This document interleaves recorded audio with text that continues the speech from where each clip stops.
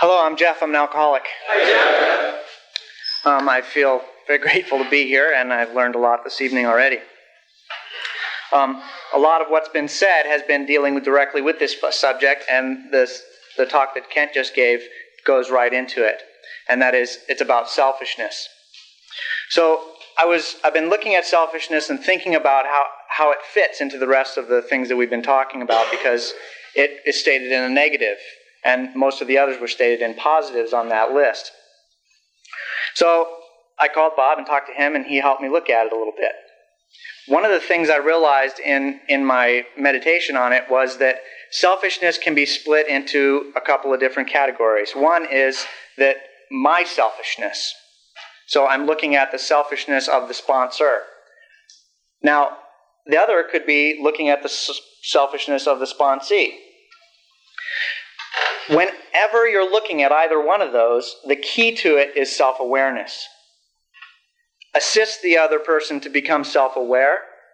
If they're interrupting a conversation or they're doing something in which they're impeding or moving into the space of another person without thinking, that's a selfish thing to do.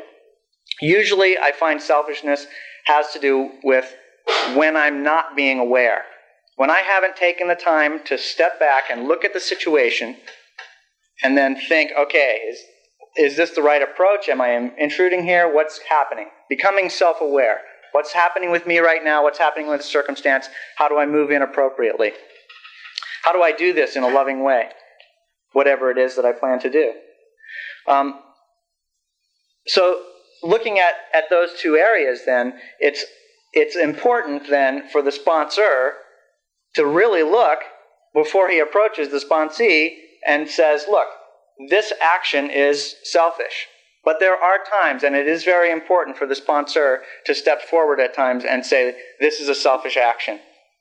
Because part of what our job is to assist the sponsee to become more self-aware so that they can work these steps. Because it's that self-awareness that really will lead us to make those steps without keep falling down every time.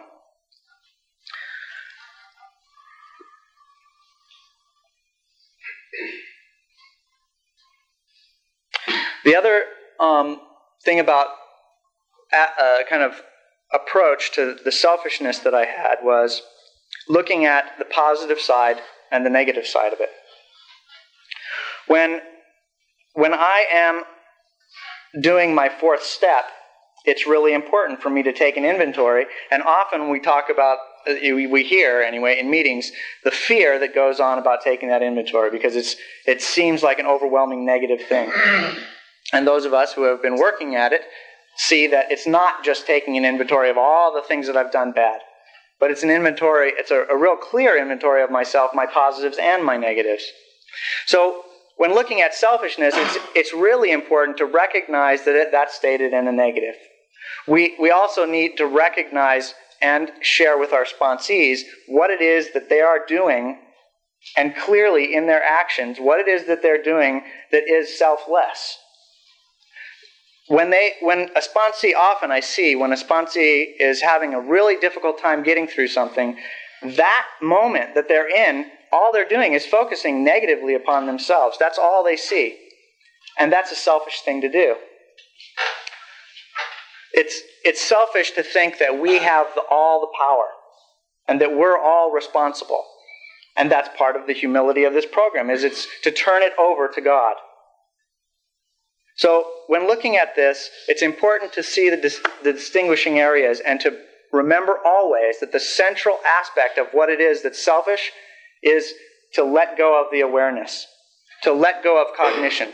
Now there's one other area that I had difficulty looking at, and I think it's in a different category, and that is when selfishness is a conscious thing. When I say, I see the best thing to do here is to do this, and I have decided, even though it's bad for you, it's bad for me, I'm going to do it anyway.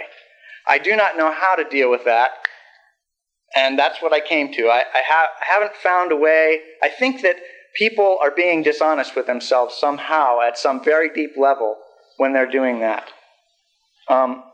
And that's the fruit of my meditations on this subject. Thank you.